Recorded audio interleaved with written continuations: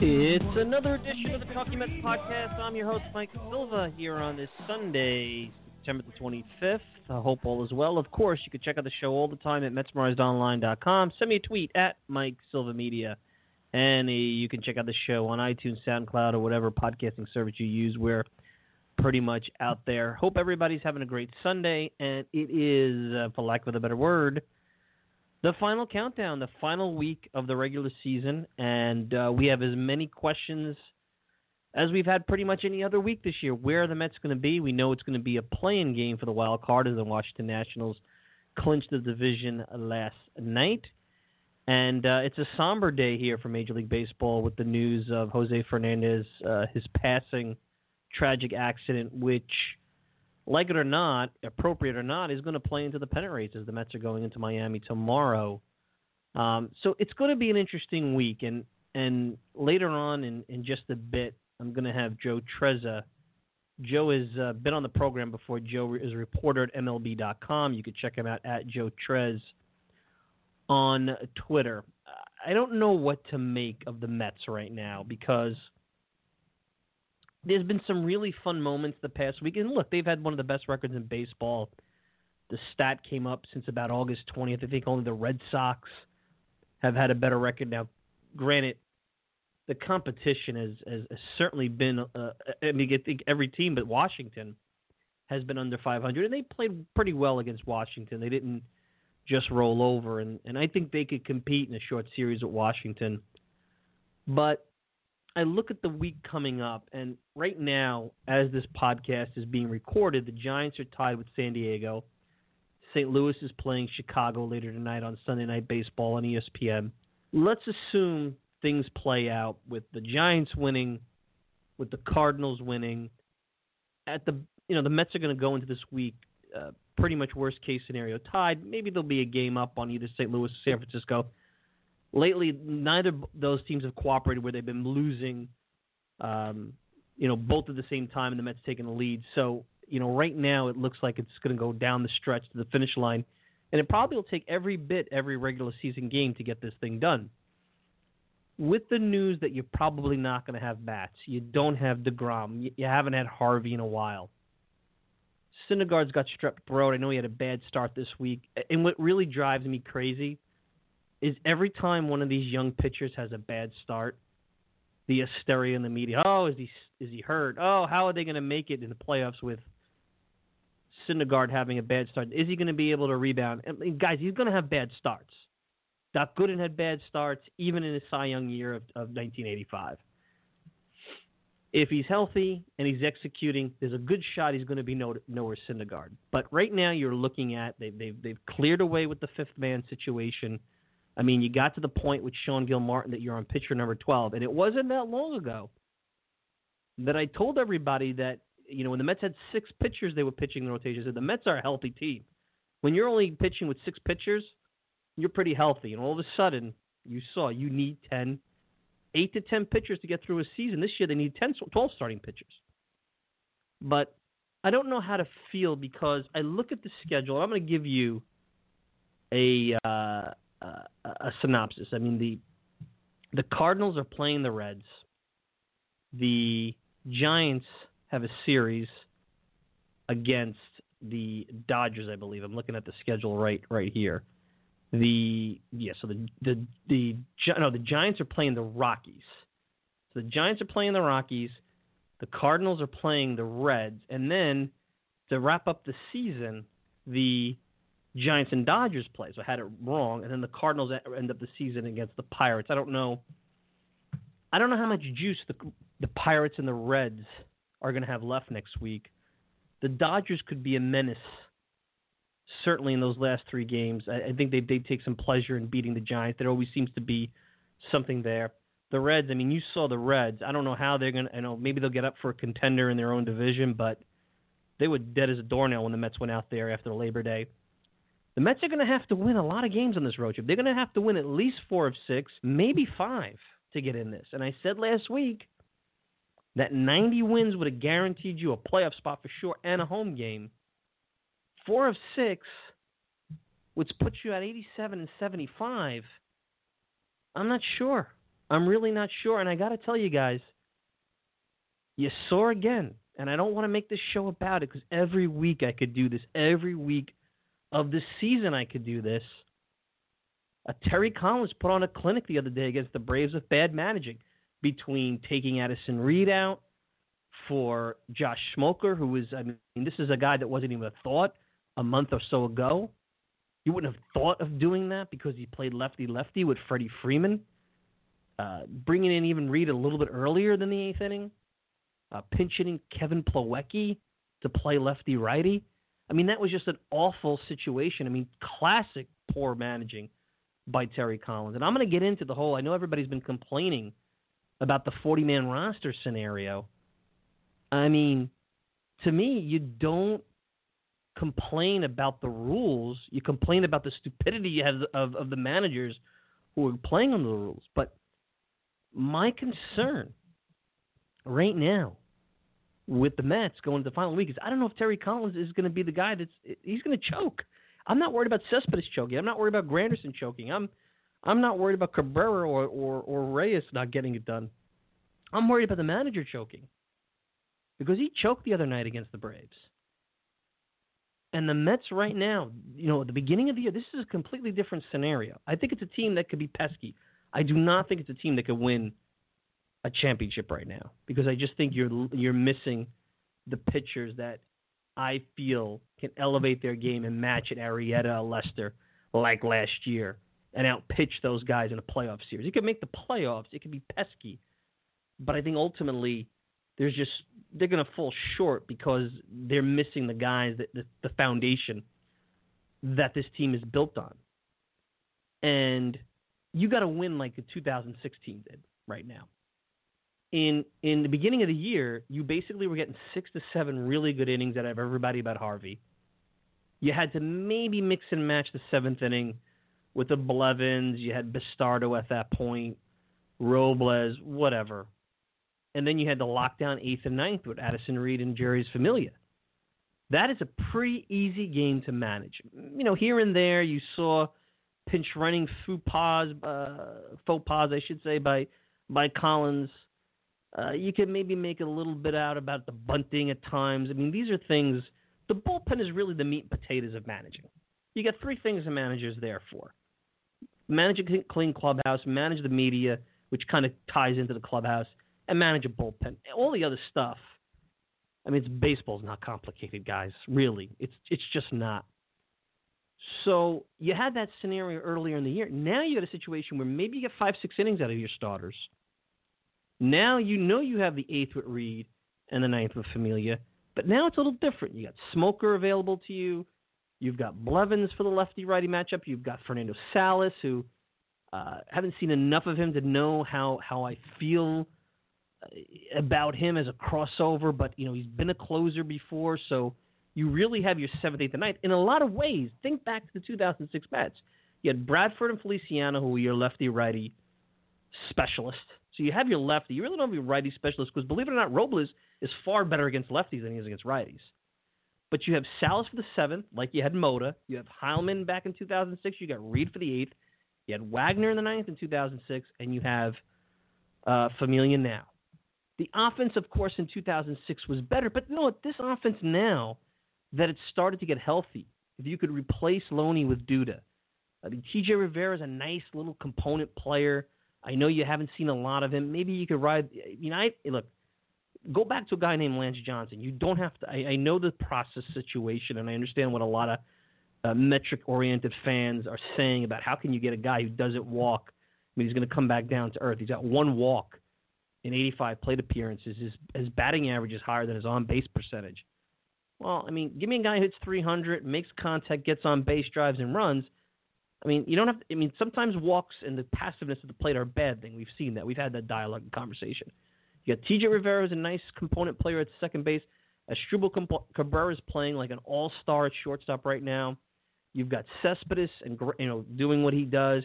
Granderson, he's still, this in September, he's got an OPS over 900. He's not hitting for average, but he's driving in runs and hitting home runs. That's what he did with the Yankees. That's really the player he is. And then you got to figure out, do you go with Granderson in center, and you compromised on defense, but maybe you take him out in the seventh inning, and you've got Bruce and right. I mean, Bruce had a nice game. He had a pinch-hit home run yesterday. You know what Bruce has done over almost an 8-year career. Is this a New York thing? Is it the transition? Is there a slump? There's a lot. This is not a terrible lineup. I think it's a lineup prone to brownouts. You have a couple of bad spots in the order, especially because I think Rene Rivera should be the everyday catcher now, because I think he's better behind the plate and managing the staff. I think d'Arnaud has been useless this year, and I question how much value he has going forward. I mean, Jose Reyes. I didn't even get into Reyes, what he has provided at the top of the order. I think they can score runs. I think the back end of the bullpen's pretty good. Starting pitching, if you look at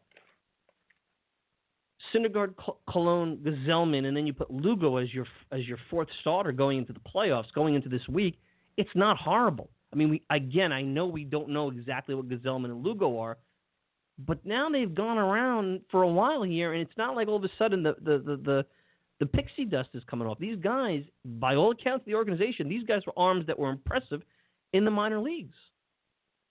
So, to me, you have something here for a team that should make the playoffs, is going to have a rough week ahead. Miami is a situation that is fluid. It could go either way. Keith Hernandez said this. I said this morning after I heard the news about Jose Fernandez. That team could be dead as a doornail, and the Mets could roll right over them in 3 games. Or that team could be fired up and play the best 3 games they played all year, play out of their minds, and really do some hurting on the Mets and put them in a bad spot. The Phillies, their bullpen's atrocious. That's kerosene on the fire 101. It might be one of the worst bullpens I've seen in a long time, but you're going into Philadelphia. Ryan Howard's last weekend with the team. Bandbox. You know that the fans in Philly are not exactly pro New York. They're not going to sit around and just say, let's let the Mets come in and celebrate on Citizens. That would be fun. I don't know how I really feel about celebrating a play-in game. It's not like winning the division. You almost are just celebrating a chance to play it again to the playoffs. So whatever, that's a separate conversation. So you have an interesting week ahead. You have to change the way that the team has changed in season. The foundation of which it's built, which is strong starting pitching, to pretty good starting pitching, bullpen oriented, offensive more reliant, believe it or not, after having such a horrible year offensively. But because it's now more bullpen reliant, that means you have to be smarter as a manager. And they don't have a manager that has ever shown, in good years and bad, that he's able to be resourceful and manage the bullpen appropriately. This is not me harping on Terry Collins. This is me being flat out honest. With 6 years of information in front of me, with Game 4 of the World Series still sits in my carafe, with just days ago a scenario where he choked and he moved the deck chairs around in a way that just was bizarre when it came to managing the bullpen.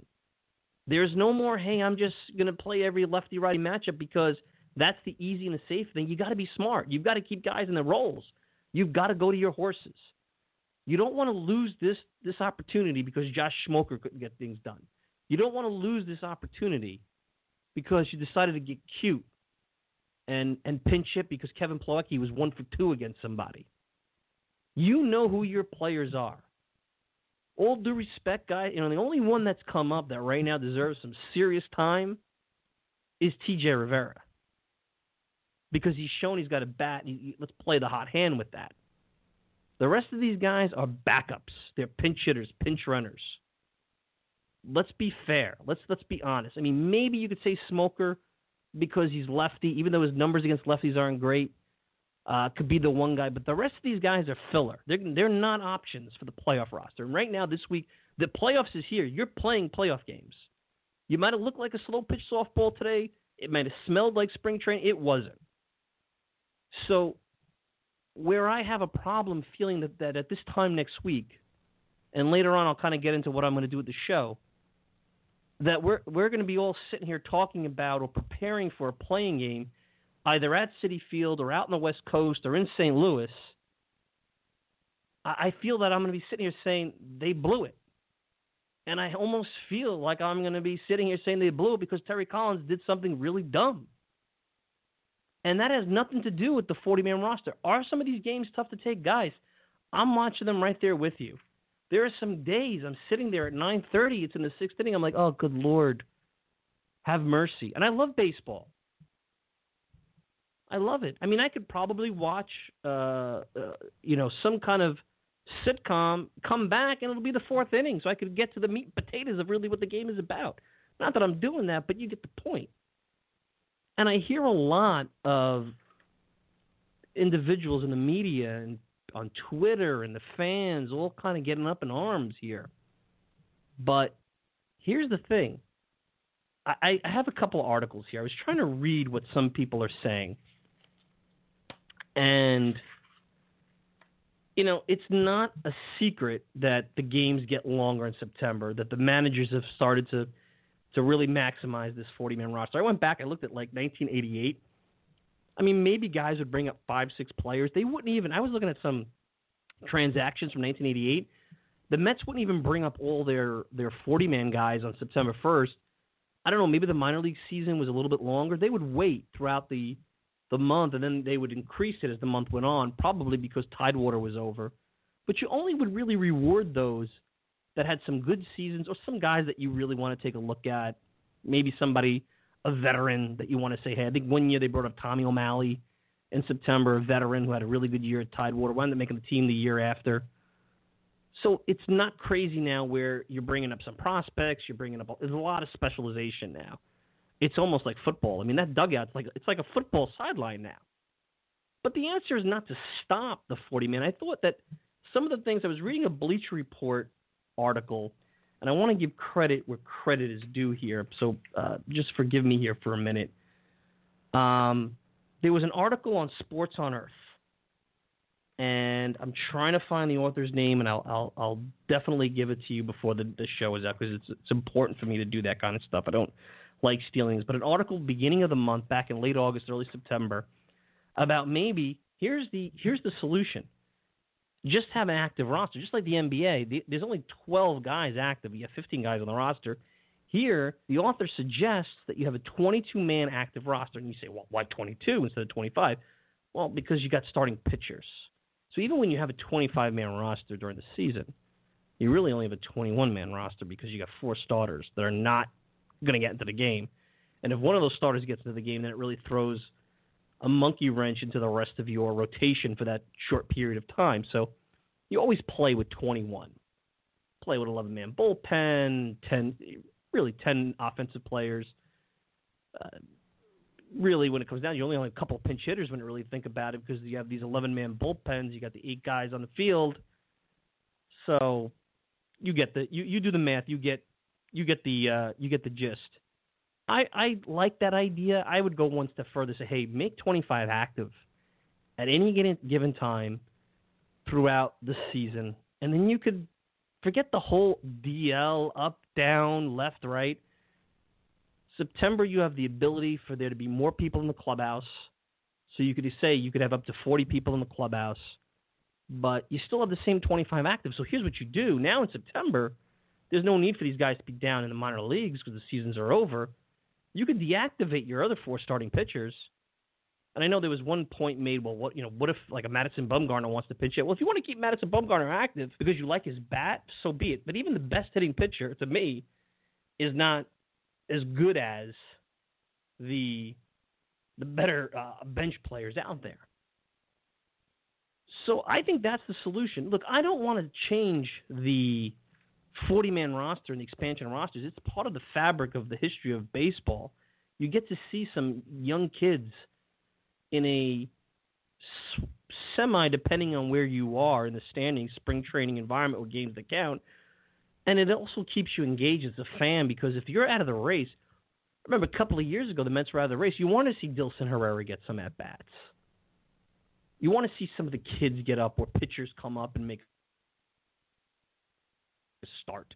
You don't want to just, you don't want to feel like you can't do that because of the fact that the managers are the ones abusing it. See, the thing that boggles my mind, it goes back to Terry Collins, is that How can you play the game one way up until September 1st and then just specialize it to death?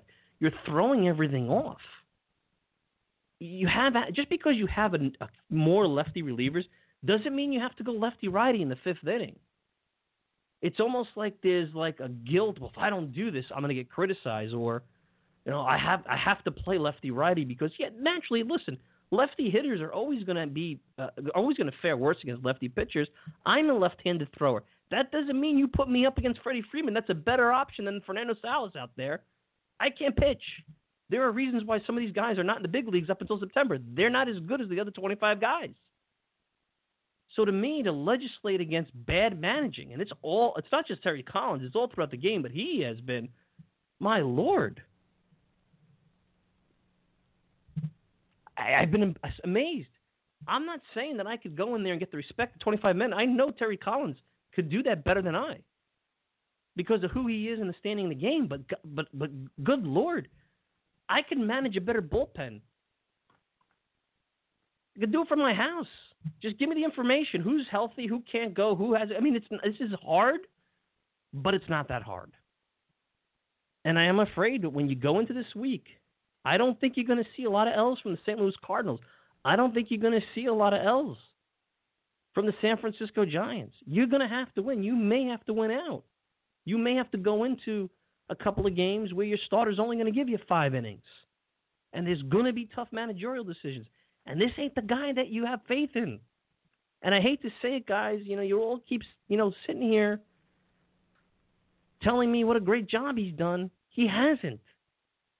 He hasn't. And maybe you need somebody there to manage the bullpen, and he could be the head coach. And I've always said there should be an offensive coordinator, defensive coordinator. That kind of setup in baseball, because these managers don't know what the hell they're doing. But that's the deal. The deal is that the Mets had an opportunity this week in that sweep of the Braves. They're going to really kick themselves. They're going to kick themselves about the NCRT game. And I love how everybody went to NCRT, and it was a great catch. And I'm really still not sure. I would have won the game because it would have went off the wall, and they probably would have had 2 runners score. That's not why they lost that game. That game was lost innings earlier with bad bullpen management. And I'm afraid you're going to see that this week. And you don't know what's going to happen in Miami. And I'll tell you what, don't take Philadelphia for granted. They stink. The starting pitching is bad. The bullpen is bad. But they're at home. I don't know what the crowds are going to be. There'll be Mets fans certainly down there. But you've seen this story before. And it's going to take a team that's focused, that plays fundamentally good baseball, and a manager that makes the right moves and doesn't turn this into a 3-ring circus. And some of these games have been managed like a 3-ring circus. Anyway, let's take a quick break. When we come back, Joe Trezza, MLB.com. I'll get his thoughts on a lot of what's going on with this wild card race. Get you a little update on the Giants game. Of course, by the time you're listening to this, the game will probably be over, but give you kind of a real-time feel of what's going on here. And we'll continue on our way. You're listening to the Talking Mets podcast. I'm your host, Mike Silva. Check out the show all the time on MetsMemorizedOnline.com. Send me a tweet at Mike Silva Media. And get the show on iTunes, SoundCloud, and any podcasting service you desire. We'll be right back. Well, Reyes does have 7 home runs in short order as a Met. Here's the pitch. Swing and a drive. Deep to right field. Ladies and gentlemen, we have a tie game. Jose Reyes ties the game with a 2-run homer. Reyes connects, and it's 6-6 in the bottom of the ninth. And now the Mets have the tying runs on base with Asdrubal Cabrera coming up. And Cabrera hits in a deep right field. Back goes Borges near the wall. It's out of here! Out of here! Asdrubal Cabrera wins it for New York. A 3-run walk-off home run. The 1-0 pitch. Breaking ball. Hit deep to right field. Borges going back at the track, at the wall. He did it! He did it! Home run! Asdrubal Cabrera put it in the box. Going atrás. Lleva Colón. Lleva Sabor.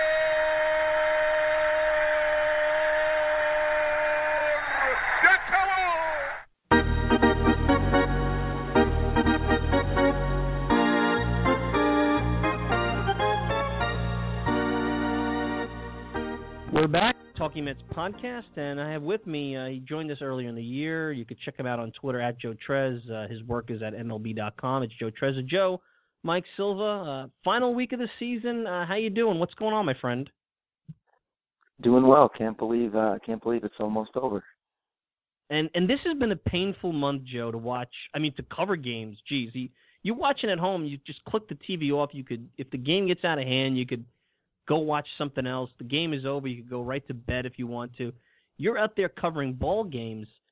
What is your thoughts about the change? I mean, a lot of these games have now become almost like NFL games with like specialists all over the place. So give me your thoughts about how you've, there's a lot of criticism of the 40-man roster and what it's become. I blame the managers more than the 40-man roster.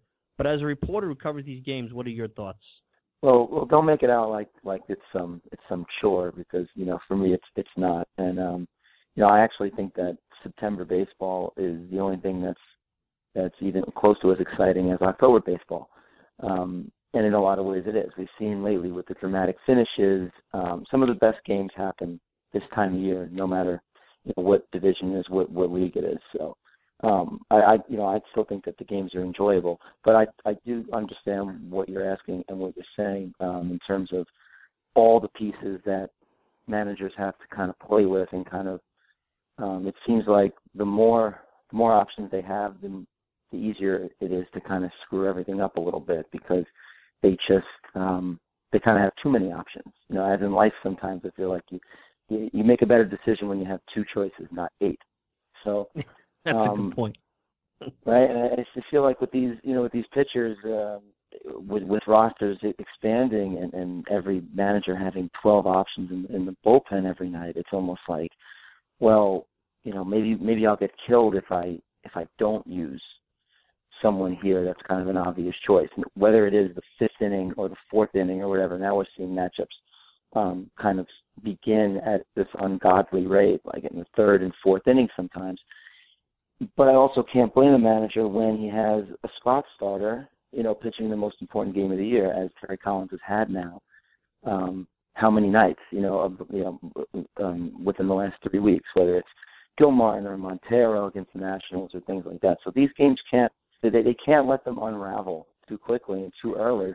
And then it seems like these managers kind of, they play themselves into these corners where they have to make these moves.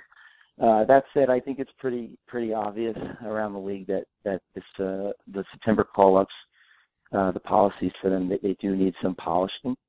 They may be a bit antiquated. It's no longer, I know that when the rules were first made, it was an opportunity to get minor league guys, a taste of Major League Baseball or whatever it is, and that might have worked for a long time. But now it's so much more than that, with the way guys are shuffled up and down, throughout the entire season. And now it's more of a, you have these lopsided rosters with the Mets have 39, 40 players now, I think 40 players. And that's not common, but it's not uncommon. And they're also playing against some teams with 29. So it just doesn't make a lot of sense the way that it's structured. And you end up having these players, from a fan's perspective, that you really don't know anything about, kind of deciding these vital games. And usually, in the past, it was maybe 1 or 2 of these players, 3 or 4. Now it's like 5 or 6 or 7. You saw last night with the comeback, the comeback to the Mets almost completed. It was basically the Vegas roster that was playing, which was actually really cool, but it is kind of strange. Absolutely, and you have a good take. That's a fair point. You could look at it 2 ways. You could look at these as 3.5-hour drudgery, and you said, hey, some of these are the most exciting games of the year outside of October baseball. Look, Mets fans remember the Terry Pendleton home run almost as much as in 1987, as much as any other heartbreaking postseason or great postseason matchup. AJ Casavel of Sports on Earth back at the beginning of the month suggested, and I actually don't think they should stop the 40-man expansion. What I think they should do, and he suggests just having 22 active players. And you say, why 22, not 25? Because during the regular season, you really only have 21 active because there's 4 starting pitchers. Do what the NBA does, 25 active on any given night. Forget about, you have the DL, that could be more for 40-man roster management. In the the regular part of the year, you're not just going to grab guys from Vegas to be on a taxi squad and shift them in and out. That's just not going to happen. It's not realistic because you want those guys to get at bats. But in September, you could have 40 guys in the clubhouse after September 1st. You could only have, let's say, 25 active or 30 active. Then everybody's on an even playing field, and you still get those extra 5 guys so that teams that are out of contention, like, for example, this year Milwaukee, they can still showcase some of the minor leaguers. I think that's the direction it should go, not eliminate it because managers have decided to find the inefficiency, I guess, in the rule. That's the way baseball is now. It's about finding the inefficiency in things. Yeah, I think that AJ made a really good point when he wrote that. He's been he actually is on the Padres beat this year for us at MLB.com and doing a great job with them. So that is a really great idea. I've heard it from a bunch of different people, and a lot of people actually bring up the similarities with the rules in hockey, which I'm not completely familiar with, but if I'm not mistaken, there's a certain number of players that can dress every night and then a certain number of players that are active every night. And those are 2 different statuses, that you have in your roster. And they could change daily. So, if a minor leaguer comes up for more to be like a backup in case somebody gets hurt, for one day he can be active the next day or something like that, and they can rotate names in and out. I think baseball would benefit from that probably. I do think it would have to be less than 25 men or fewer than 25 men because, like you said, then teams are just going to, they basically don't have those active players anyway with the starters because 4 of them are going to be resting. So, yeah, I think I like that idea a lot, 22 players or whatever the number is, but it's fewer than 25. That said, I still think that if that happened, managers and general managers would find a way to kind of gain an advantage within those guidelines, which is, in their competitive rights and natures and duties. So I don't know if it's a one-stop fix kind of problem, but I think that would kind of push it in the right direction, yeah. I have with me Joe Trezza of MLB.com, at Joe Trez on Twitter. Joe, let's get to the final week here. Actually, the Padres, as we record this podcast, the Padres just went ahead of the Giants. The Cardinals are playing the Cubs later tonight. Possible the Mets will be a game up in the loss column on both the Giants and the Cardinals, but these days this thing changes. It's very fluid. I think the Mets have a tough week ahead. I think that they missed an opportunity on this homestand with the Braves sweeping them to put a little cushion. Unfortunately, due to the Jose Fernandez situation, the unfortunate tragic death of Jose Fernandez, this Miami series now is kind of a wild card. It was going to be a tough series no matter what. Wild card, no pun intended. But it could go, and Keith Hernandez said this, but I was thinking of this morning. It could go either way.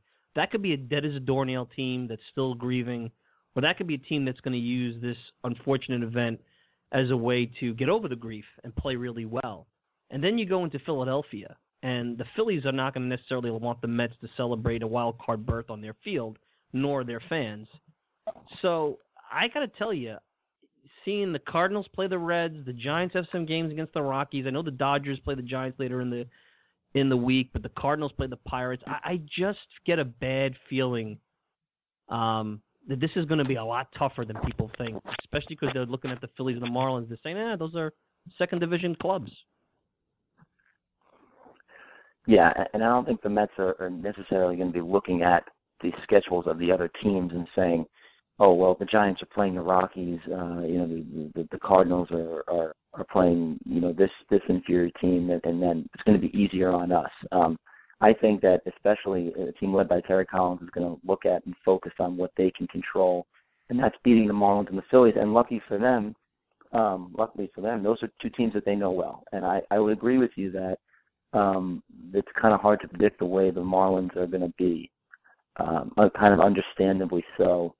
And also how the Mets are going to be once they're down there, because they are kind of in this unique, eerie, kind of really terrible situation where they now have to basically travel down to Miami, where there's all this grief, and rightfully so, and all this shock and all this horror, and now they're kind of going to be more of a part of it than they probably were going to be otherwise. So that's going to be interesting how they rebound psychologically from that, and definitely interesting how the Marlins do it. But at the same time, these are two teams that they know well, and a missed opportunity this week maybe, but under some serious circumstances with that catch the other night that Ender Inciarte made and things like that. I think that overall, could they have gotten a few wins against the Braves? Yeah. They have to drop the game against the Phillies, no, but they fought this weekend more than really we've seen from this team all season, I think. Not even just this weekend, but this week. They fought back time and time again after having, just a handful of late inning comebacks. And, if you break it down after certain innings, sometimes no comebacks. Before this week, they didn't have a comeback in the ninth inning all season. And they showed a lot of character this particular week, I think. So I actually kind of believe that they're on sort of an upswing, and they may actually be playing their most cohesive baseball of the season in terms of just how many guys are producing. I'm talking about regulars. I'm talking about Granderson now in the middle of the lineup, who you can actually count on a little bit for the first time all year. Cespedes being Cespedes, and there not be any questions about his health, and Cabrera being this revelation, and Reyes, coming through in big spots, and not looking at all like the shell of a player that we were kind of told he was going to be. So I actually think they're going to be really confident going into this weekend, and I think that into this week, and I think that they're going to focus on what they can control, and see how the cards shake out from there. That's a great point, Ev. With me, Joe Trezza from MLB.com. Interesting, I was looking at the way that the Mets have to win now. And within this season, they've had to do a bit of a shift.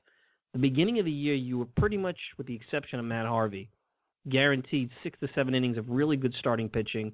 You had a lockdown 8th, a lockdown 9th.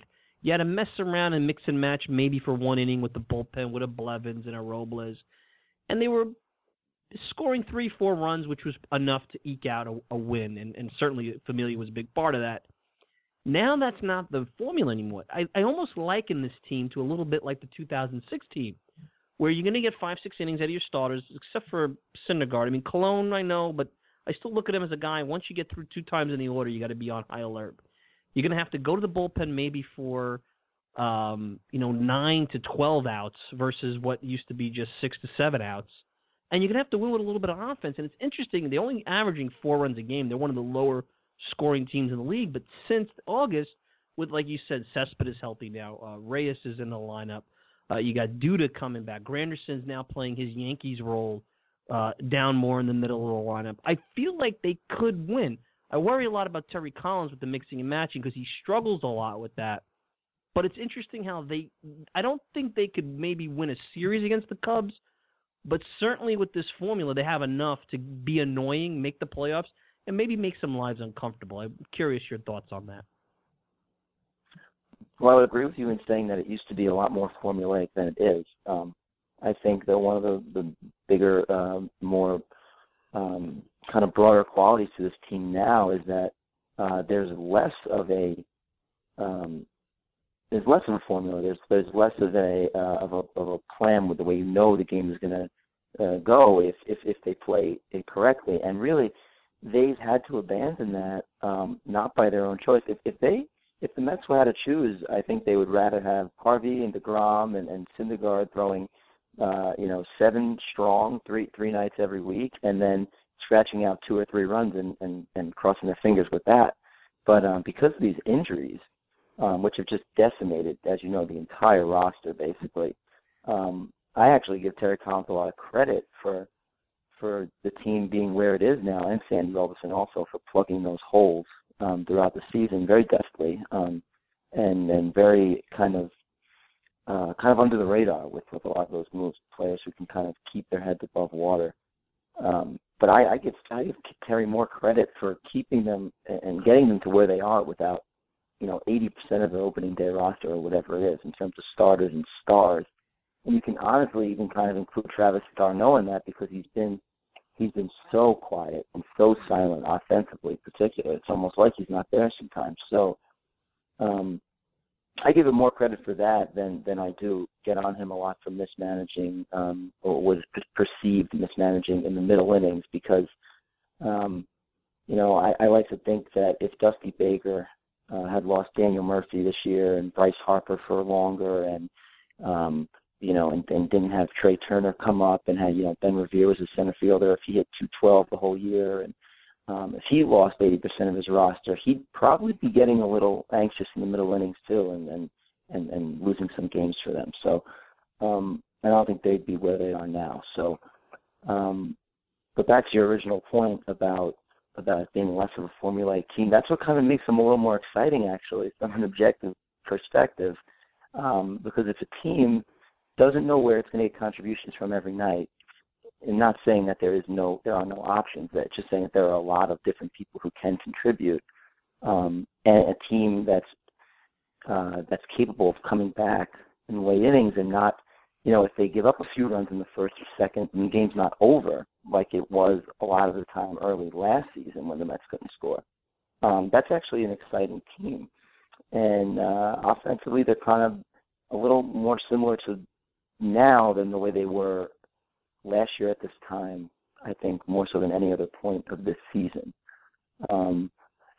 Now, that said, the back end of the bullpen has to start playing more of start doing its job a little better and being more of those lockdown guys, especially Reed and Familia, at this point in the season, because this is when they need those guys most. If they get a lead late,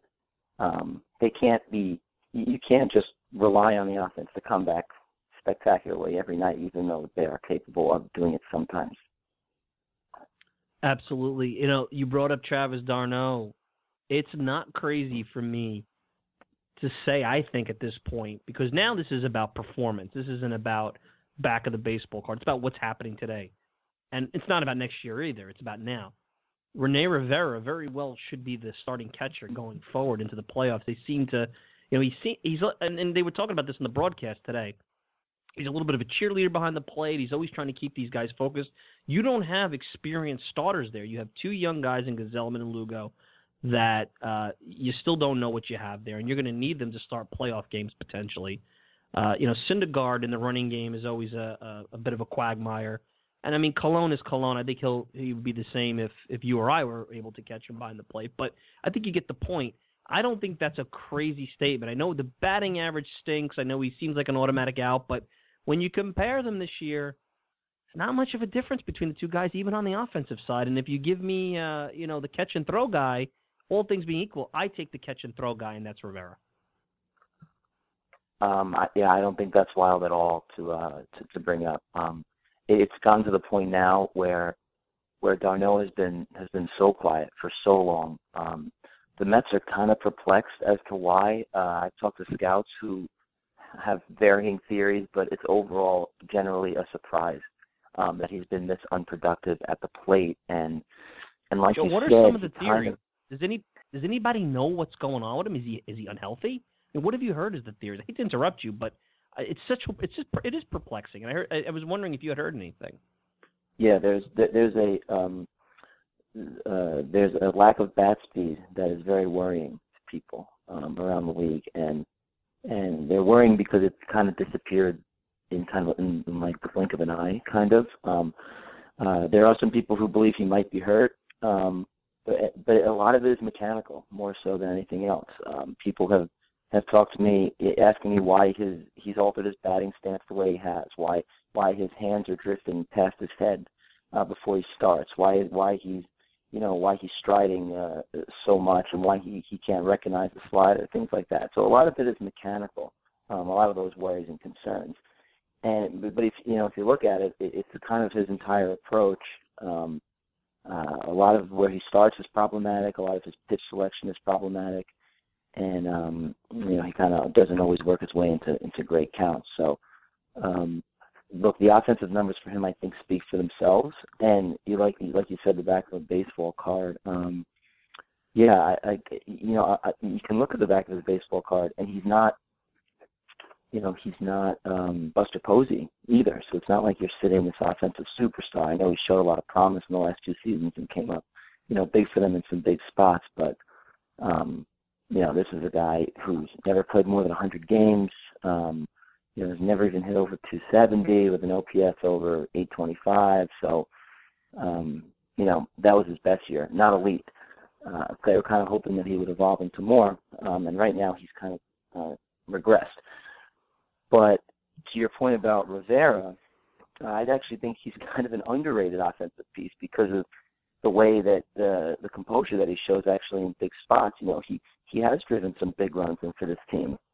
He's not going to hit 330 for you, but he's got 25 RBIs in 61 games for a backup catcher. That's it's really not bad.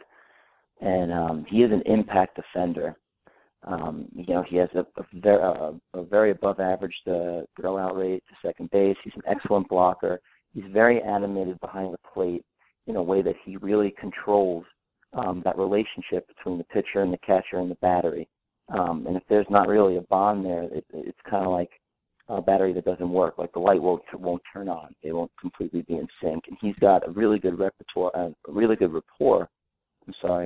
With really all the starters, and that's a skill in itself because he didn't come into this team being best friends with everybody, but he has the ability to kind of connect with the pitchers that he's working with, and I think that is paying a lot of dividends. And I think it's quite obvious, and it has been ever since he arrived on the scene in Queens. And I also think it's very obvious that Terry Collins has a lot more confidence in him now than he did maybe 3 months ago. To the point where sometimes, it's uncommon for him to start 2 times a week. And I don't think it's crazy to believe that the Mets are a better team right now with him starting, especially if Syndergaard's on the mound, because he can actually throw people out despite Syndergaard's very laborious delivery.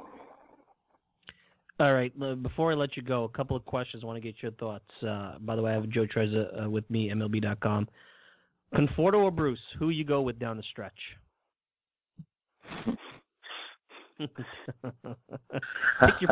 Conforto's been look. His batting average stinks this month, 230. His OPS is over 800. He's walked more than he struck out. He's showing signs of coming out of it, and I got to tell you, he shows me better process than Bruce. I know the resume here, but process-wise, that's my 2 cents.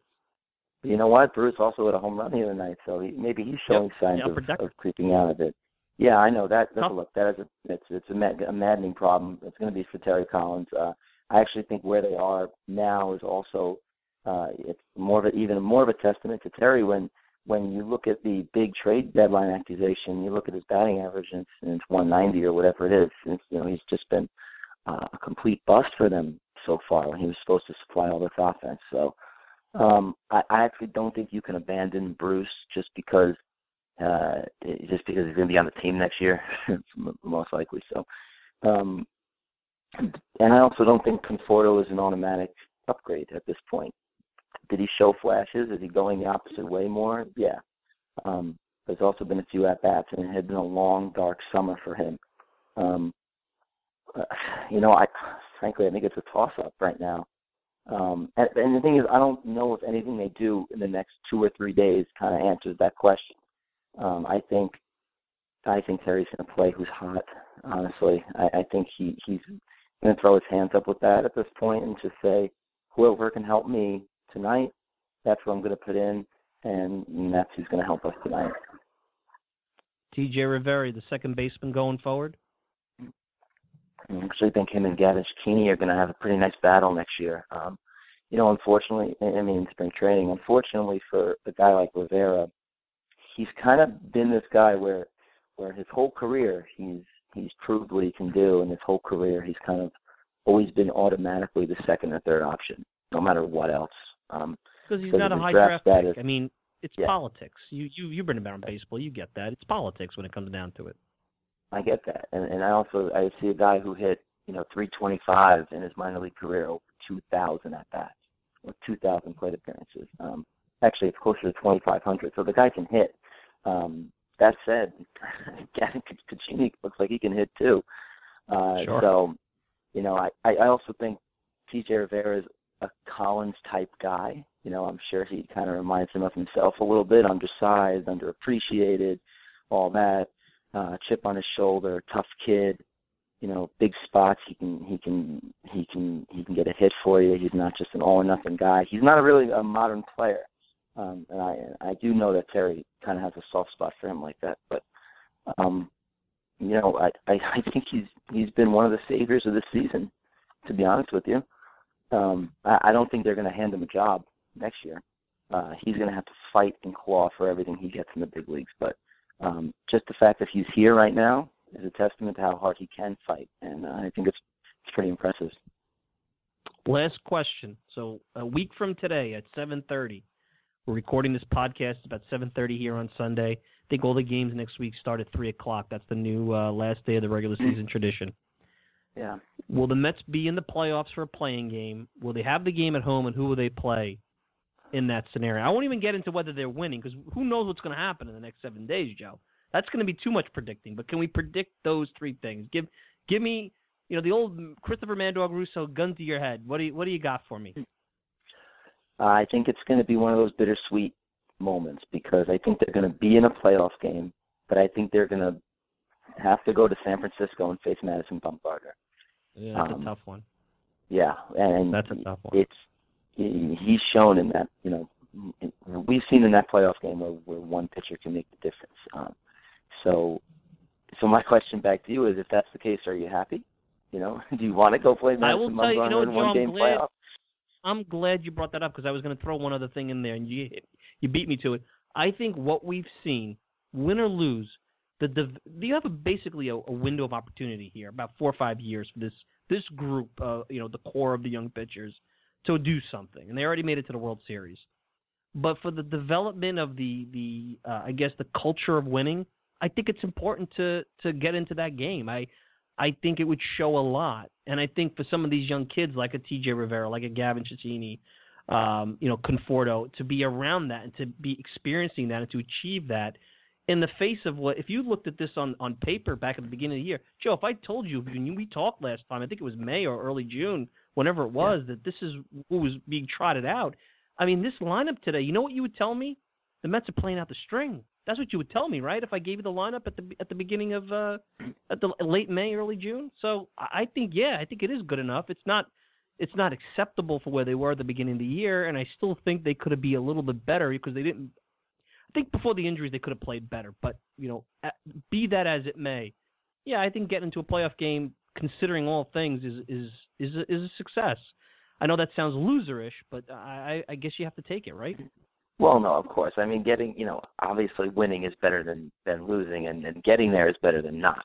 I'm just saying it's going to be difficult either way for them. And I'm just saying that it's this fight that they're on, and this fight and claw nature of this whole run, no matter how far they get, that's always going to be the nature of it, because they should be the underdogs. Like you said, with all the players that they've lost, even in the middle of the year, to lose your most productive, healthy bat in Neil Walker, who I didn't even mention, right. That enough is enough usually to cripple some teams, and it hasn't been for them. So, obviously in a one-game playoff, you never know what can happen, and they can beat Madison Bumgarner. I mean, he gave up a bunch of runs to the Padres last night. The Mets scored 6 off him, in August or July or whenever they faced him against DeGrom. So he's not infallible, but he is one of the best pitchers in baseball. And I do think that veteran Giants team is going to get their heads on straight, at least enough to get to crawl into that wild card game. So I think it will be them. And I think that, if the Mets get there, it'll actually be quite an achievement. And, then who knows what happens.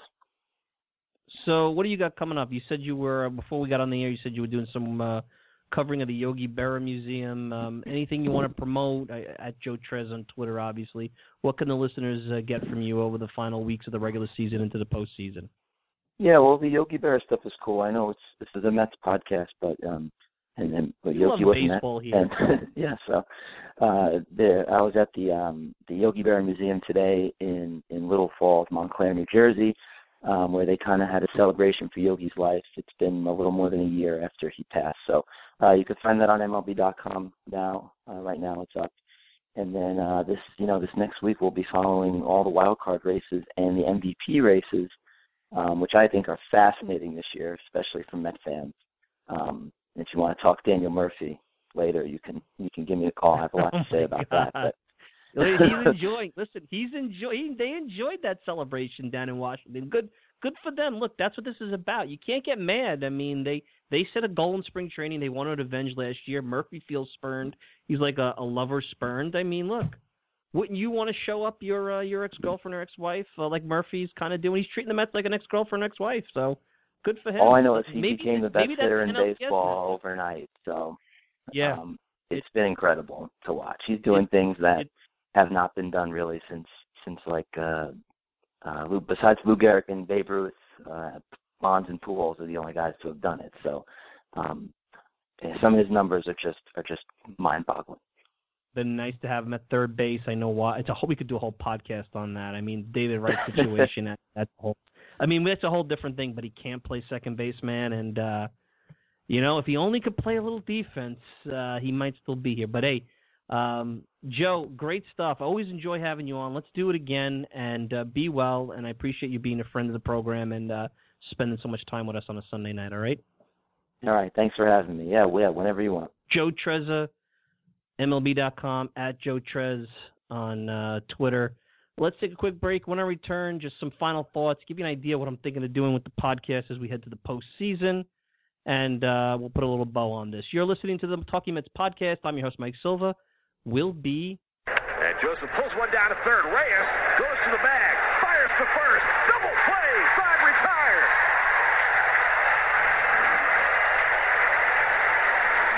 Edgin gets the ground ball. Reyes with a double play, 5-5-3. And the Phillies are turned aside at the top of the seventh.